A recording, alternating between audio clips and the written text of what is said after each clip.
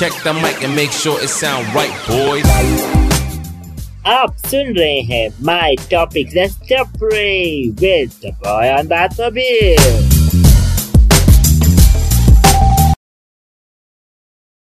Okay, we are live. Okay, hi guys, this is Pulkis. Welcome to my show जिसका नाम है My Topic Let's Taprii. So guys, thank you so much पिछले episode सुनने के लिए and इतने प्यारे प्यारे फीडबैक देने के लिए. Thank you so much. And आपको पता है मेरा पॉडकास्ट करने का मकसद क्या होता है. मेरा पॉडकास्ट करने का मकसद यही होता है जो वहाँ पे ऑडियंस बैठी हुई हैं, जो मुझे सुन रही हैं, जो मुझे देख रही हैं यूट्यूब पे, चाहे वो स्पॉटिफाई पे, वो कुछ कुछ इंस्पायर कहूँ, इंस्पायर वर्ड सही नहीं रहेगा, कुछ अपनी लाइफ में एक जोश आ जाए. यस, वो एक सुपर हीरो वाला जोश आ जाए और वो कुछ करना शुरू कर दे. This is the best thing. मेरे को लगता है यही कहना चाहिए. ओके, सो गाइज, आज का एपिसोड क्यों स्पेशल है? आज का एपिसोड इसलिए स्पेशल है, वैसे हर एपिसोड स्पेशल होता है, बट ये कुछ ज्यादा स्पेशल है क्योंकि आज मेरे साथ जो पर्सनालिटी है वो अपने आप में ही इतनी अमेजिंग है. She is one of the most amazing person in many things. क्यों? क्योंकि कहते हैं ना, मेहनत कर करके एंड अचीवमेंट सामने होते हुए भी हाथ में ना लग पाना और उसके लड़ना, और उसके लिए इतना लड़ना कि सबको एक एग्जांपल सेट हो जाए कि yes I can do this. So yes, आज मेरे साथ हैं, please let me introduce Ira Singhal. Ira Singhal आप जानते ही हैं, एक IAS ऑफिसर हैं जो सबकी लाइफ चेंज कर रहे हैं अपने काम से एंड अपने थॉट से, जो बचपन से ही चाह रही थी कुछ लाइफ में कुछ डिफरेंट करना. तो आज हम उनसे बात करेंगे, आज हम उनसे जानेंगे कि आजकल वो क्या कर रही हैं एंड आजकल वो क्या नई चीज करने की सोच रही हैं. So please welcome Ira Singhal. Hi Ira, कैसे हैं आप? मैं बिल्कुल ठीक हूँ. Thank you for having me. Hi. Same here. So कैसे चल रहा है आजकल आपका? How is everything? It's going. Government में तो ऐसे कंटिन्यूअसली कुछ ना कुछ हो ही रहा होता है. ओके. और आज की गवर्नमेंट में कुछ हो रहा होता है. चलो, अच्छी बात है. कुछ अच्छा होना चाहिए, कुछ पॉजिटिव होना चाहिए ताकि लाइफ स्मूथली चलती रहे. ओके ईरा, आपने मेरा शो देखा होगा, अगर नहीं देखा इट्स ओके, बट यस, मैं आपसे कुछ 4 या 5 सवाल पूछूंगा. 5 सवाल है बेसिकली, ज्यादा नहीं है, और आपकी लाइफ से ही जुड़े हुए हैं. So please allow me. Sure. Okay Ira, मेरा पहला सवाल आपसे है, as a government servant, how was your life in these 2 years in pandemic? कैसे रहे आपके 2 साल? Because हमारे लिए तो बड़े मुश्किल थे. I know, being a government servant, आपके बहुत टाइट रहे होंगे, I guess. Actually, so I was in the initial period of pandemic, working right in the midst of everything, and हमारे साथ जो हम रूटीन चीजें करते थे उससे बिल्कुल अलग था, और हमारी इंडिविजुअल की, हर किसी की रिस्पॉन्सिबिलिटी आ गई थी इस चीज को नए तरीके से हैंडल करने की. नॉर्मली क्या होता है ना, कोई भी चीज होती है उसके सेट प्रोसीजर, सेट पैटर्न्स हैं, क्योंकि पहले रिपीट हुआ होता है. बट ये एक ऐसी चीज थी कि एक तो नई, हर रोज नई तरीके से डेवलप हो रही थी. इसके बारे में कोई इन्फॉर्मेशन अवेलेबल नहीं थी, किसी को कुछ पता नहीं था कि इसका एंड रिजल्ट क्या होगा, ये कब जाके खत्म होगी. जब भी कोई डिजास्टर आता है तो हमें ये पता होता है जनरली क्या होता है, या तो हम डिजास्टर से पहले ही काम करके उसे अवॉइड कर लेते हैं, जैसे इवैक्यूएशंस होती हैं फ्लड केसेस में, या फिर डिजास्टर आ जाता है और उसके बाद हम रिलीफ वर्क करते हैं. तो वो डिजास्टर जो होता है ना, वो बहुत शॉर्ट लिव्ड होता है. जैसे कहीं आग अगर लगी तो आग एक बहुत लंबा पीरियड नहीं चलती है, 1-2 दिन में, 3 दिन में मैक्सिमम खत्म हो जाएगी, एंड उसके बाद आपका रिकवरी पीरियड चालू होता है. बट इस पैंडेमिक में सबसे बड़ी चीज जो थी वो ये थी कि हमारे पास कोई एंड पीरियड नहीं था. इट वाज ऑन गोइंग, वो एक डिजास्टर चलता जा रहा था.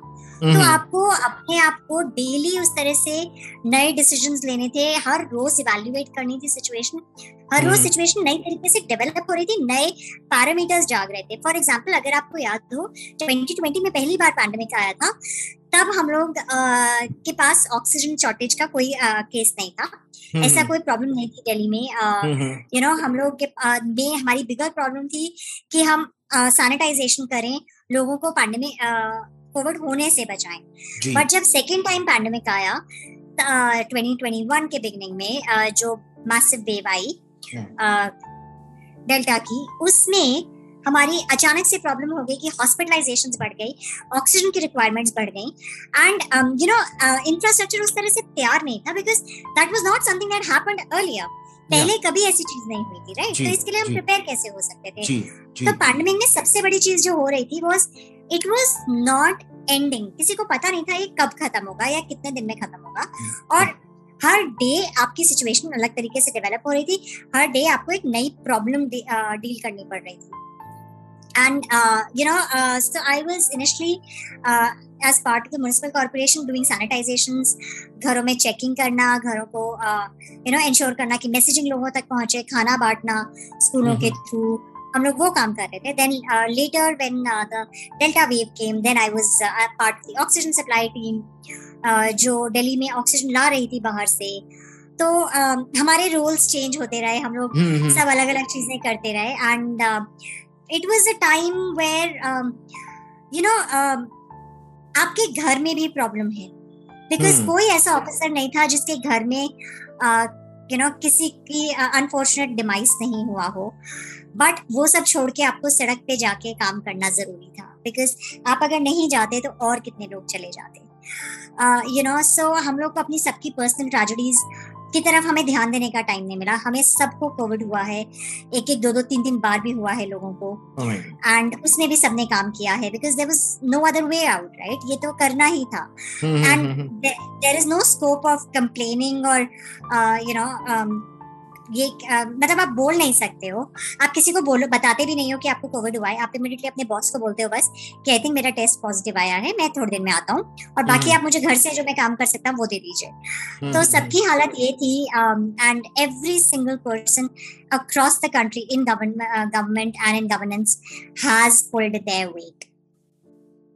Hats off, because our frontline workers थे, and frontline workers को hats off, because बहुत बहुत बहुत बहुत तगड़ा दिल चाहिए आगे खड़े हुए काम करने के लिए, बिकॉज आसान वो टाइम कभी मैं शायद जिंदगी में नहीं भूल। आई होप दोबारा कभी लाइफ में ऐसा ना आए।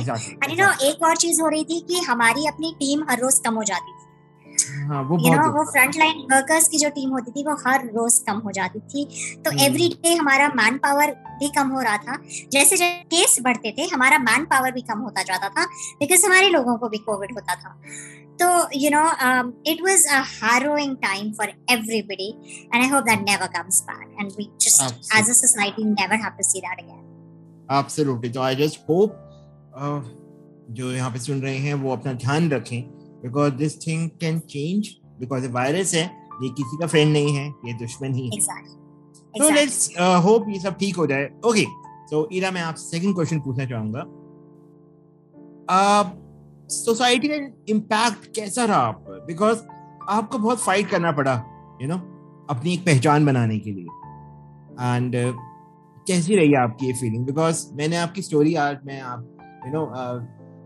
आपका YouTube पे एक पूरा आपका आई थिंक 10 to 12 मिनट्स का एक वीडियो था, जिसमें आप अपनी पूरी लाइफ के बारे में डिस्कस कर रही थी। हालांकि मैं पूरा वो डिस्कस नहीं कर सकता, ठीक है, मैं बस वो एक पार्ट आपसे जरूर पूछना चाहूंगा, that part where you were fighting your job के लिए कोर्ट में, वो वाला पार्ट वो मैं पूछना चाहूंगा, because that is one of the most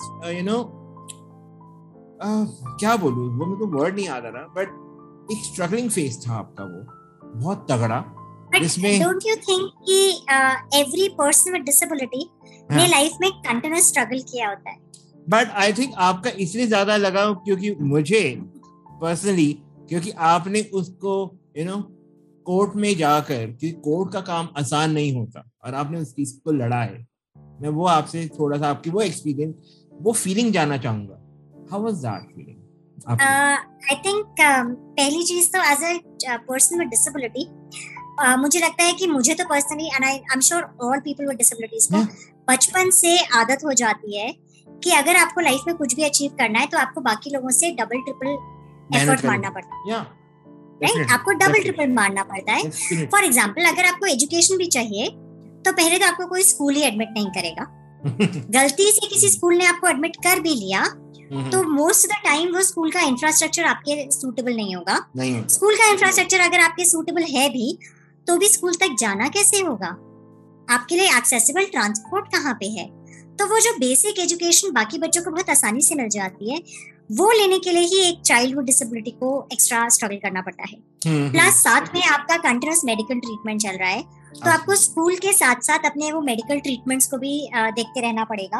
and I think for cases like mine at least एक कंटिन्यूअस आपको मेडिकल ट्रीटमेंट आपका कुछ ना कुछ बचपन में चल रहा होता है. राइट, तो एक आदत तो आपको पड़ जाती है. दूसरा चीज, as a child with disability और as a person with disability आपको कॉन्स्टेंटली दुनिया रिजेक्ट करती है. हर प्लेटफॉर्म पे आपको रिजेक्ट किया जाता है, तो आपको आदत है रिजेक्शन है कि लोग आपको देख के ही रिजेक्ट करते हैं. तो शायद जब ये सिविल सर्विसेज वाला भी हुआ तब एक तरफ से तो मुझे आदत थी रिजेक्शन की, और एक तरफ से मुझे पता था कि दुनिया तुम्हें रिजेक्ट करती ही है, कोई बात नहीं, दोबारा प्रूव करना ही पड़ेगा. बट हाँ, ये वो प्लेटफॉर्म नहीं था जहाँ पे मैं ये एक्सपेक्ट कर रही थी. बिकॉज गवर्नमेंट के केस में आप ये सोचते हो कि गवर्नमेंट के पास तो मैंडेट है. गवर्नमेंट में आर्टिकल 16 में लिखा है कि सब इक्वल हैं. आर्टिकल 14 इक्वल एम्प्लॉयमेंट, सब सारे constitution is based on the fact कि as a individual in India आपके पास राइट टू इक्वालिटी है. आपके पास राइट है कि आपको इक्वल एम्प्लॉयमेंट मिले, इक्वालिटी का आपको स्टेटस मिले. Right, absolutely. बट मेरे साथ ये चीज प्राइवेट सेक्टर में नहीं हुई, मेरे साथ ये चीज गवर्नमेंट सेक्टर में, जहाँ पे मैंडेट था कि वो मुझे इक्वल की तरह ट्रीट करें. So that is where the strange part came in कि यहाँ कैसे ये लोग ऐसे कर रहे हैं. बट हाँ, वो क्योंकि आपको बचपन से आदत है कि भाई एक्स्ट्रा एफर्ट मारना ही पड़ेगा, रिजेक्शन होता ही रहता है, तो आपको पता है कि भाई नेक्स्ट स्टेप सिर्फ यही है कि उसको लड़ लो, या उसके अगेंस्ट जो आपको आर्गुमेंट है, अगर वो गलत है तो उनको गलत बताओ कि वो गलत है. And that is what the journey was, that is what it was. And मेरे लिए it was more about doing it to make sure this didn't happen to other candidates. Because मैं पर्सनली जब मैंने अपना कॉर्पोरेट करियर छोड़ा था तो I was looking to get into IAS और IFS, और मुझे उस केस के बाद भी वो दोनों चीजें नहीं मिलने वाली थी. बट मुझे ऐसा लगा कि मेरे पास एटलीस्ट वो फाइनेंशियल स्ट्रेंथ है आज की डेट में जिसमें मैं ये कर सकती हूँ कि मैं वहां जाके कोर्ट जा सकती हूँ. मोस्टली जो लोग हमारे सिविल सर्विसेज का एग्जाम देके डिसेबिलिटी कैटेगरी में स्पेशली जो आते हैं, वो लोग इतने फाइनेंशियली स्ट्रांग नहीं होते हैं कि वो जाके वो फाइट कर सकें. तो for me this was about making it smoother for everybody else, कि बाकी लोग शायद अंदर इससे ज्यादा आसानी से फंस पाए. क्योंकि मुझे पता भी ऐसे चला था कि मेरे को रिजेक्ट किया गया है, बिकॉज और कैंडिडेट्स को भी रिजेक्ट किया गया, और उन्होंने मुझे कॉल करके बोला कि हमें रिजेक्ट कर दिया गया है, तुमको पता है तुम्हारे साथ क्या हुआ है. तो it started from there. And I think आपके पास और ऑप्शन क्या है लड़ने के अलावा? है ही नहीं. लाइफ में आपको कोई और ऑप्शन दिया नहीं है ना. आप क्या करेंगे? आप चुप होके अगर साइड में बैठ जाएंगे तो फिर तो आप पहले ही दुनिया आपको रिजेक्ट कर रही है, पहले ही दुनिया आपको हर चीज में साइड कर रही है, आप बार बार साइड ही रहेंगे और फिर आप लाइफ में कभी भी कुछ भी नहीं कर पाएंगे. एंड आपकी डिसेबिलिटी आपका जीवन बन के रह जाएगी. अगर आपको अपनी डिसेबिलिटी से बाहर अपनी एबिलिटी को अपना जीवन बनाना है तो कहीं पे आपको वो फाइट तो करनी ही पड़ेगी. आई थिंक आपके केस की तरह मेरा one of the cousin of mine who is also person with disability, father expire हो गए थे उनके. तो गवर्नमेंट का एक क्राइटेरिया होता है कि अगर कोई गवर्नमेंट पोस्ट से कोई रिटायर हो जाए, किसी अनफॉर्चुनेट डेथ हो जाए, तो गवर्नमेंट का होता है कि फैमिली मेंबर को तो एज अ सन उनको मिला. But he was quite educated, और एजुकेटेड पर्सन को एक पियून की नौकरी दी जा रही थी. I don't completely disagree with that. Actually, मैं एक बात बताऊं, क्योंकि आपकी कैपेबिलिटी पे आपको जॉब नहीं मिला है ना. वही ना, है ना, आपकी कैपेबिलिटी पे आपको जॉब नहीं मिला है. अगर आपको बेटर जॉब चाहिए था तो you need to then appear for exams. Exactly. है ना, जो हमने किया, बट वो सिंपैथी हो गई एक तरह। एग्जैक्टली आपको सिंपैथी में जॉब मिला था ना, आपको आपकी कैपेबिलिटी पे और मेरिट पे जॉब नहीं मिला था। मेरिट तो आपके पापा का काउंट हो रहा था ना, आपका नहीं हो रहा था, है ना। तो उसमें तो हम नहीं, देखिए मेरा बहुत सिंपल प्रिंसिपल है, give me what I deserve, don't give me anything out of turn. बिल्कुल। And as a person with disability मैं ये मानती हूँ, जिस दिन तक हम ये चैरिटी मांगते एक्सेप्ट करते रहेंगे ना लोगों से, या सोचेंगे जस्ट बिकॉज भगवान ने मेरे को ऐसा बनाया या मेरे साथ ये अन्याय किया और इसे हम अन्याय मानते हैं बिकॉज दुनिया ने हमें सिखाया है कि कुछ गलत है डिसेबल्ड होना और ये अन्याय है तुम्हारे साथ, तो जिस दिन तक हम ये चैरिटी की तरह लेते रहेंगे कि हाँ ठीक है मेरे साथ ये अन्याय हुआ तो अब तो मुझे ये एक्स्ट्रा दे दो जिसकी मुझे जरूरत नहीं है, उस दिन तक ना हम एक लेवल हम कभी भी इक्वल नहीं ट्रीट हो पाएंगे। इक्वल ट्रीट होने के लिए ना हमें इक्वल ट्रीटमेंट भी सहना पड़े। इक्वालिटी बहुत जरूरी है, बट अगेन हर एक हम बोलते रहते हैं इक्वालिटी, बट प्रॉब्लम ये है ना कि हर इंसान वैसा नहीं सोच सकता जो हम सोचते हैं। जो हमारा पर्सपेक्टिव होता है वो सोच सकते, उनको बस अपना वो फायदा दिख रहा होता है, ठीक है हो गया, बट आप शॉर्ट टर्म फायदे के लिए लॉन्ग टर्म नुकसान कर लेते हैं। वो तो है, वो तो कर रहे हैं लोग, अपना भी कर रहे हैं और दूसरों की भी लाइफ ऑन स्टेक रख रहे हैं इस चीज से। आई जस्ट होप कि लोग सोच रहे हैं and God gives them some brain or I can say okay। मेरा नेक्स्ट क्वेश्चन ये रहा आपसे है, इरा अगर आप गवर्नमेंट सर्वेंट नहीं होती, आई थिंक आप ये वैसे इमेजिन नहीं कर सकती, अगर आप गवर्नमेंट सर्वेंट नहीं होती तो आप क्या होती? जो मैं थी। इसी के साथ एक क्वेश्चन मैं जोड़ रहा हूँ जो मेरा शायद अपना पर्सनल क्वेश्चन है। आई थिंक जो मैं देखता हूँ how you see disability sector का future, how you see that? मुझे ऐसा लगता है a good beginning has happened। लोगों को ये recognition स्टार्ट हो गया है कि disability does not mean कि आप में कोई ability नहीं है। Disability means कि एक चीज आप नहीं कर सकते, but there are other things that you can do। So वो recognition आज की डेट में स्टार्ट हो गया है, and people with disabilities have gone on to prove themselves equal to others in a lot of fields। तो that space is being given। Of course जो सबसे बड़ा बॉटलनेक आज भी है वो पेरेंट्स की सोच है। पेरेंट्स अपने बच्चे के लिए पॉजिटिव नहीं सोच पाते हैं। पेरेंट्स अपने बच्चे की डिसेबिलिटी को इतना बड़ा बना देते हैं कि उसकी सारी एबिलिटीज ओवरशैडो हो जाती हैं। सो बिगर प्रॉब्लम हमारी ये है कि हमें पेरेंट्स की काउंसलिंग और पेरेंट्स को एक वो मेंटल सपोर्ट सिस्टम देना है जिससे वो अपने बच्चे के लिए पॉजिटिव सोच पाए। बट एक सोसाइटी में चेंज जरूर शुरू हो गया है एंड अनफॉर्चुनेटली अभी भी ये हो रहा है कि डिसेबल्ड लोगों को इंडिविजुअली अपने लिए थोड़ा खड़ा होना पड़ता है। I was very very lucky कि मेरे पेरेंट्स ने मुझे सपोर्ट किया एंड मैं जितने भी डिसेबल्ड लोगों को जानती हूँ जिन्होंने लाइफ में कुछ भी किया है उसमें उनके पेरेंट्स का बहुत बड़ा रोल है। But there are specific people जिनके पेरेंट्स ने उन्हें सपोर्ट नहीं किया, तो उन्होंने भी एक अपने जो जहां वो जा सकते थे अपने पेरेंट्स के एटीट्यूड और पेरेंट्स के सपोर्ट से वो उससे ऊपर तो आ गए हैं। एक पॉजिटिव चेंज अगर हम सोचें तो कॉर्पोरेट में शुरू में जब इंक्लूजन स्टार्ट हुआ था तब ना वो टोकन जॉब्स थे, वो चैरिटी वाले जॉब्स होते हैं ना दिखाने के कुछ कंट्रीब्यूशन नहीं होता था, बस दिखाने के लिए कि हमारे पास एक बंदा विद डिसेबिलिटी है, वैसे जॉब्स थे। वो कुछ रेशो होती है जिसमें दे जस्ट नहीं रेशो भी नहीं।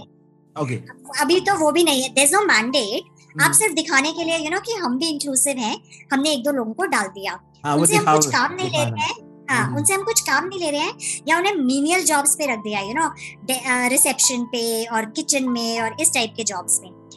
आज एटलीस्ट वो चेंज हो रहा है, पीपल विद डिसेबिलिटीज को प्रॉपर कंट्रीब्यूटिंग प्रोडक्टिव जॉब्स भी दिए जा रहे हैं and I hope that is the trend that continues कि आपकी डिसेबिलिटी नहीं दिखे लोगों को, आपकी एबिलिटी दिखे। एंड उसके लिए दो तीन चीजें जो होनी है वो एक कि हम इंक्लूसिव क्लासरूम्स करें। अगर हम सब साथ में सेम बच्चे के साथ पढ़े होंगे ना तो हमें वो बच्चा अलग नहीं लगेगा, हमें उसकी डिसेबिलिटी नहीं दिखेगी, वो जस्ट हमारा एक क्लासमेट होगा। मेरे क्लासमेट्स के जिनके भी मैं साथ बचपन से पढ़ी हूँ, आई कैन गारंटी यू कि उन्होंने एक दिन भी नहीं सोचा कि मेरी कोई डिसेबिलिटी है। इनफैक्ट उन्हें तो सरप्राइज हुआ होगा ये सोच के कि अच्छा तुम फर्स्ट पर्सन डिसेबिलिटी हो जो सिविल सर्विसेज क्रैक की हो, क्योंकि उनके दिमाग में कभी वो डिफरेंस नहीं रहा मेरे लिए। You know I was just the shortest one amongst them उनके हिसाब से, बट वो मुझे उसी लेवल पे ट्रीट किया जाता था क्योंकि मेरी एबिलिटीज वाज व्हाट स्कूल में शोकेस होती थी। Disability was just a part of me, you know, and that's where inclusive classrooms become important, because दुनिया भी को फिर आपकी डिसेबिलिटी दिखानी छोड़ देती है। अगर आप अलग स्कूल में पढ़ते हैं, अलग एनवायरनमेंट में रहते हैं, तो आप अलग ही हो जाते हैं। बिल्कुल। So you know for actual assimilation and actual removal of this stigma of disability and removal of this mindset, जरूरी है कि हम सब सेम क्लासरूम में पढ़ें। अभी भी यू नो आप कभी देखिएगा कि जो बच्चे एक व्हीलचेयर वाले बच्चे के साथ स्कूल क्लास में पढ़े होते हैं, उनको पता है कि बाकी व्हीलचेयर वाले लोगों के साथ कैसे बिहेव करना है, बट बाकी लोग बड़े कंफ्यूज हो जाते हैं, बड़े परेशान हो जाते हैं, and they just you know अगर आप अचानक से अडल्टहुड में किसी डिसेबल्ड इंसान के साथ होंगे तो आप बहुत अजीब से बिहेव करते हैं, रादर देन अगर आप चाइल्डहुड से साथ में they just stare at you, बहुत बुरी तरह देखते हैं। Exactly, and they point at you and they joke, and you know बगल वाले को point करके नज करके दिखाते हैं कि देख देख उसको देख, you know इस टाइप की हरकतें करते हैं। एंड उसके बट अगर आप बचपन से ऐसे इंसान के साथ पढ़े हैं तो आपको वो नोटिस नहीं होगा, आपको लगेगा हाँ ठीक है इसमें क्या बड़ी बात है। दूसरा जो कॉर्पोरेट्स में यू नो वो एम्प्लॉयमेंट का ट्रेंड स्टार्ट हुआ है। मैं अभी एंटरप्रेन्योरशिप की बात नहीं कर रही हूँ क्योंकि एंटरप्रेन्योरशिप इंडिया में अभी सभी के लिए बहुत कमजोर सेक्टर है, बट एम्प्लॉयमेंट की अगर हम बात it is rising, I would say इतना जल्दी नहीं, तो अभी कमजोर है। अभी तो यू नो नॉन डिसेबल्ड बच्चों को ही हम एंटरप्रेन्योरशिप करने में थोड़ा मना करते हैं, तो हाँ एग्जैक्टली राइट। बट अगर हम एम्प्लॉयमेंट का जो ये ट्रेंड है जिसमें एक्चुअल प्रोडक्टिव एम्प्लॉयमेंट मिल रहा है वो कंटिन्यू रहेगा, so that will again change the scenario completely. So मुझे लगता है डिसेबिलिटी सेक्टर का फ्यूचर इन दो चीजों से बहुत चेंज होगा, और inclusive classrooms and inclusive work spaces. Very well said, very well said. Okay, हाँ ये वाला क्वेश्चन का आपने जवाब नहीं दिया कि अगर गवर्नमेंट सर्वेंट आप ना होते तो आप क्या होते, लाइक कुछ मैं कॉर्पोरेट करियर में जिसमें मैं थी मैं वही होती, because I absolutely loved my job, बहुत इंटरेस्टिंग था, and on a personal level भी काफी अच्छी लाइफ रहती है आपकी। आप कैडबरी में थी, I guess। बट मैं वैसे बोल रही हूँ कि maybe not the same company, but you know corporate sector definitely। मतलब कुछ ऐसा होता कि जिसमें आप यही सेम चीज कर रही होती, लोगों की लाइफ चेंज करना, मतलब कुछ ना कुछ वे होता। नहीं, मैं एनजीओ तो नहीं ज्वाइन करती। NGO नहीं, is you like from your own like so when I was in corporate तभी मैं अपने weekends पे किसी organizations के साथ जाके you know contribute करती थी, प्लस मेरी सैलरी का मैं एक बहुत बड़ा हिस्सा you know donate करती थी, तो I would possibly be doing that, but because मुझे उस काम में corporate के काम में मजा आता था तो I would have stuck to that। nice, चलो ये भी सही, बहुत सही है। Okay, what one thing that you really want to change in society, वो एक चीज जो आपको हमेशा से खटकी और अभी भी खटक रही है, जो चेंज करना चाहिए। एक चीज बड़ी मुश्किल है, बहुत सारी करनी। I think there are numbers, you know, there's top priority। नहीं, I think ऐसे मैं प्रायोरिटी नहीं बनाती हूँ, क्योंकि मुझे जिस चीज का मौका मिलता है मैं उस चीज को करने की कोशिश करती हूँ। प्रायोरिटी बनाओगे तो आपकी जो मौके सामने आए हैं वो हट जाएंगे। एंड मेरे जॉब का एक बहुत बड़ा प्लस पॉइंट यही होता है कि हर चीज का हमें मौका मिलता रहता है। फॉर नाउ आई थिंक अगर हम सोशल लेवल से सोचें तो पॉसिबली द वे लड़कियों को सोसाइटी में बड़ा किया जाता है और लड़कियों के लिए जो एक्सपेक्टेशंस एंड बाउंड्रीज सेट हैं, एंड उससे भी बड़ा लड़कों को जिस एटीट्यूड से पाला जाता है, शायद मैं वो जरूर चेंज करना चाहूँ। हमारे देश में लड़कों को एक बहुत गलत तरीके से पाला जाता है। उनको बचपन से कन्विंस कर दिया जाता है कि तुम लड़का पैदा हुए हो और ये तुम्हारा बहुत बड़ा अचीवमेंट है, जबकि इसमें तुमने कुछ नहीं किया है, बट ये तुम्हारा अचीवमेंट हो जाता है कि तुम लड़का पैदा हुए हो, तो तुमने आधी बैटल तो ऐसे ही जीत ली है, and then that means that the world is now at your feet. And लड़कियों को हम वो मौके ही नहीं देते हैं। आज भी आधी से ज्यादा लड़कियों की लड़ाई ये है कि उनके पेरेंट्स उन्हें एक चांस तो दें उनके लाइफ में कुछ करने का, उन्हें एक चांस तो दें कि वो भी अपने पेरेंट्स को यू नो प्राउड कर सके। सो I think that, and especially for girls with disability. वो एक सेगमेंट है. फ्रीडम से ज्यादा ना आई थिंक फ्रीडम भी नहीं चाहिए. पता है चाहिए क्या? पेरेंट्स को अपनी बच्चे से कोई उम्मीद, पेरेंट्स को अपनी लड़की के लिए कोई प्लान और कोई होप रखना कि मेरी बेटी भी दुनिया में कुछ कर सकती है. आज वो ही नहीं. अमीर फैमिली भी अपनी बेटी से ना सिर्फ उसे एक बच्चा अगले जनरेशन को पैदा करने का टूल मानती है.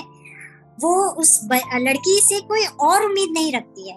And that is where my problem is कि आप अपनी बेटी से कोई, आपके हिसाब से वो किसी लायक ही नहीं है सिवाय एक और बच्चा पैदा करके यू नो पॉपुलेशन को आगे बढ़ाने के लिए. So I think they are treating girls like a baby making machine, जो नहीं है. Exactly. आप बेटी के लिए कोई होप नहीं रखते हैं, बेटी के लिए कोई उम्मीद नहीं रखते हैं, कोई प्लान नहीं रखते हैं, एक्सपेक्टेशन नहीं रखते हैं. जो चेंज करने की बहुत जरूरत है और वो चेंज में भी शायद हम में से लोगों में से आए, तो वो चीज बहुत जरूरी है. एग्जैक्टली. ओके, सो ईरा, मेरा लास्ट क्वेश्चन आपसे है, who you think that you follow the most and aspire to be? वैसे आप बन चुके हैं अभी तक, आप, मेरे को नहीं लगता आप इससे किसी को आप रोल मॉडल अभी देखते होंगे, बट आप बन चुके जो आप बनना चाह रहे थे. बट स्टिल कुछ ऐसा है जो आपको लगता था कि मैं समथिंग लाइक दैट, मैं ऐसा बनना चाहूंगी, या मैं ऐसे ऐसा कुछ. और इसके साथ एक और क्वेश्चन है, एनी मैसेज टू सोसाइटी. बस आई थिंक मैंने कभी अपने आप को ना किसी और से कंपेयर नहीं किया, तो मैंने कभी ये नहीं सोचा कि मैं उसके जैसा बनना चाहूंगी. मुझे बहुत अर्ली ये रिकॉग्निशन थी कि आई एम मेरे टैलेंट्स और मेरी एबिलिटीज और मेरी कैपेबिलिटीज और मेरी बाउंड्रीज किसी और की नहीं है. तो शायद मैंने कभी किसी और को ऐसे नहीं रखा कि मुझे उसके जैसा बनना है. बट मैं हर इंसान से कुछ सीखती जरूर हूँ. Every person that I meet, मुझे लगता है कि मैं उनमें कोई अच्छा चीज देख के उनके जैसा बनने की इन दैट सेंस सोचती हूँ कि how do I imbibe that quality of that's. For example, मैं आज ही सोच रही थी कि people who set up their own organizations and people who go out and do those things, वो कितना इंस्पायरिंग इन दैट सेंस है कि हम छोटे से लेवल से हमने, चाहे बहुत बड़ी 1000 लोगों की ऑर्गेनाइजेशन नहीं हो, बट 50 लोगों की भी मैंने ऑर्गेनाइजेशन सेटअप करी, मैंने 50 लोगों को भी एम्प्लॉयमेंट दिया उस तरह से. वो भी कितनी बड़ी चीज है. तो मैं एक छोटे से बच्चे से भी सीखती हूँ कि वो कितना जल्दी उसने कुछ स्किल पिकअप किया या क्या उसने अपना टैलेंट निकाला. जैसे मेरी छोटी सी नीस है, वो 3 इयर्स की है, पर वो जो भी चॉकलेट भी खाएगी तो पहले वो चॉकलेट को खोल के कचरा डस्टबिन में ढूंढ के फेंक के आती है और फिर खाती है. एंड वो खाने के लिए भी नीचे कुछ रखती है अपने, और उसके ऊपर वो चॉकलेट रख के खाती है. सो एक छोटा सा बच्चा भी आपको एक चीज सिखा सकता है कि वो उसने इम्बाइब कर लिया है तो वो बिल्कुल वैसे ही बिहेव करती है. और एक 90 ईयर ओल्ड भी आपको कुछ सिखा सकता है. तो मैं अपनी लाइफ में सबसे सीखने की कोशिश करती हूँ जो भी मुझे मिलता है. और इसलिए मैं किसी एक जने को इंस्पिरेशन नहीं मानती, और मैं सबसे कहती हूँ कि कभी एक जने को अपना इंस्पिरेशन नहीं बनाओ, सबसे सीखो जो भी आसपास है, बिकॉज सबके पास कुछ है सिखाने के लिए. एंड कोई और जो है ना, तुम वो नहीं हो, तो तुम किसी एक को इंस्पिरेशन बनाओगे तो तुम उसके टैलेंट्स के जैसे तुम्हारे टैलेंट्स नहीं है, उसकी बाउंड्रीज तुम्हारी बाउंड्रीज नहीं है, उसका एक्सपीरियंस तुम्हारा एक्सपीरियंस नहीं है, उसका इंटरेस्ट तुम्हारा इंटरेस्ट नहीं है, तो तुम एग्जैक्टली उसके जैसे बन नहीं सकते. बेटर ये है कि अपना बेस्ट बनो और अपना यूनिक, जो तुम में यूनिकनेस है, उसको आगे निकालो. And that's my message to everybody. Learn from everybody that you meet, admire people, get inspired by people, but don't try to become like someone. Become the best you, rather than try to follow someone else and become something that they are good at. So that means be unique. That's it. Be unique is the only mantra where you can stand in society, और आप लोगों को अपने आप message दे सकते हैं, अपने आप को बना सकते हैं. Okay, so Ira, thank you so much. कैसा लगा आपको?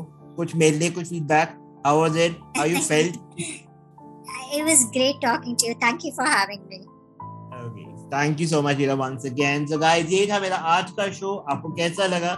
मुझे जरूर बताना एंड प्लीज अगर आपको कुछ फीडबैक हो do let me know and you can follow me on my Instagram page. You can follow Ira also, Ira Singhal उनका इंस्टाग्राम पेज है, आप उनको फॉलो कर सकते हैं. आप उनसे डायरेक्ट टच में आ सकते हैं अगर आपको कुछ भी उनकी लाइफ के बारे में या उनकी जैसे उनकी जो स्ट्रगल रही हैं आईएएस के लेकर, आप उनसे पूछ सकते हैं कि she is the best person to guide you. And anything else I think I am done today. So क्या करना है, ध्यान रखना है एंड दुआ में हंसना है. Bye, please take care.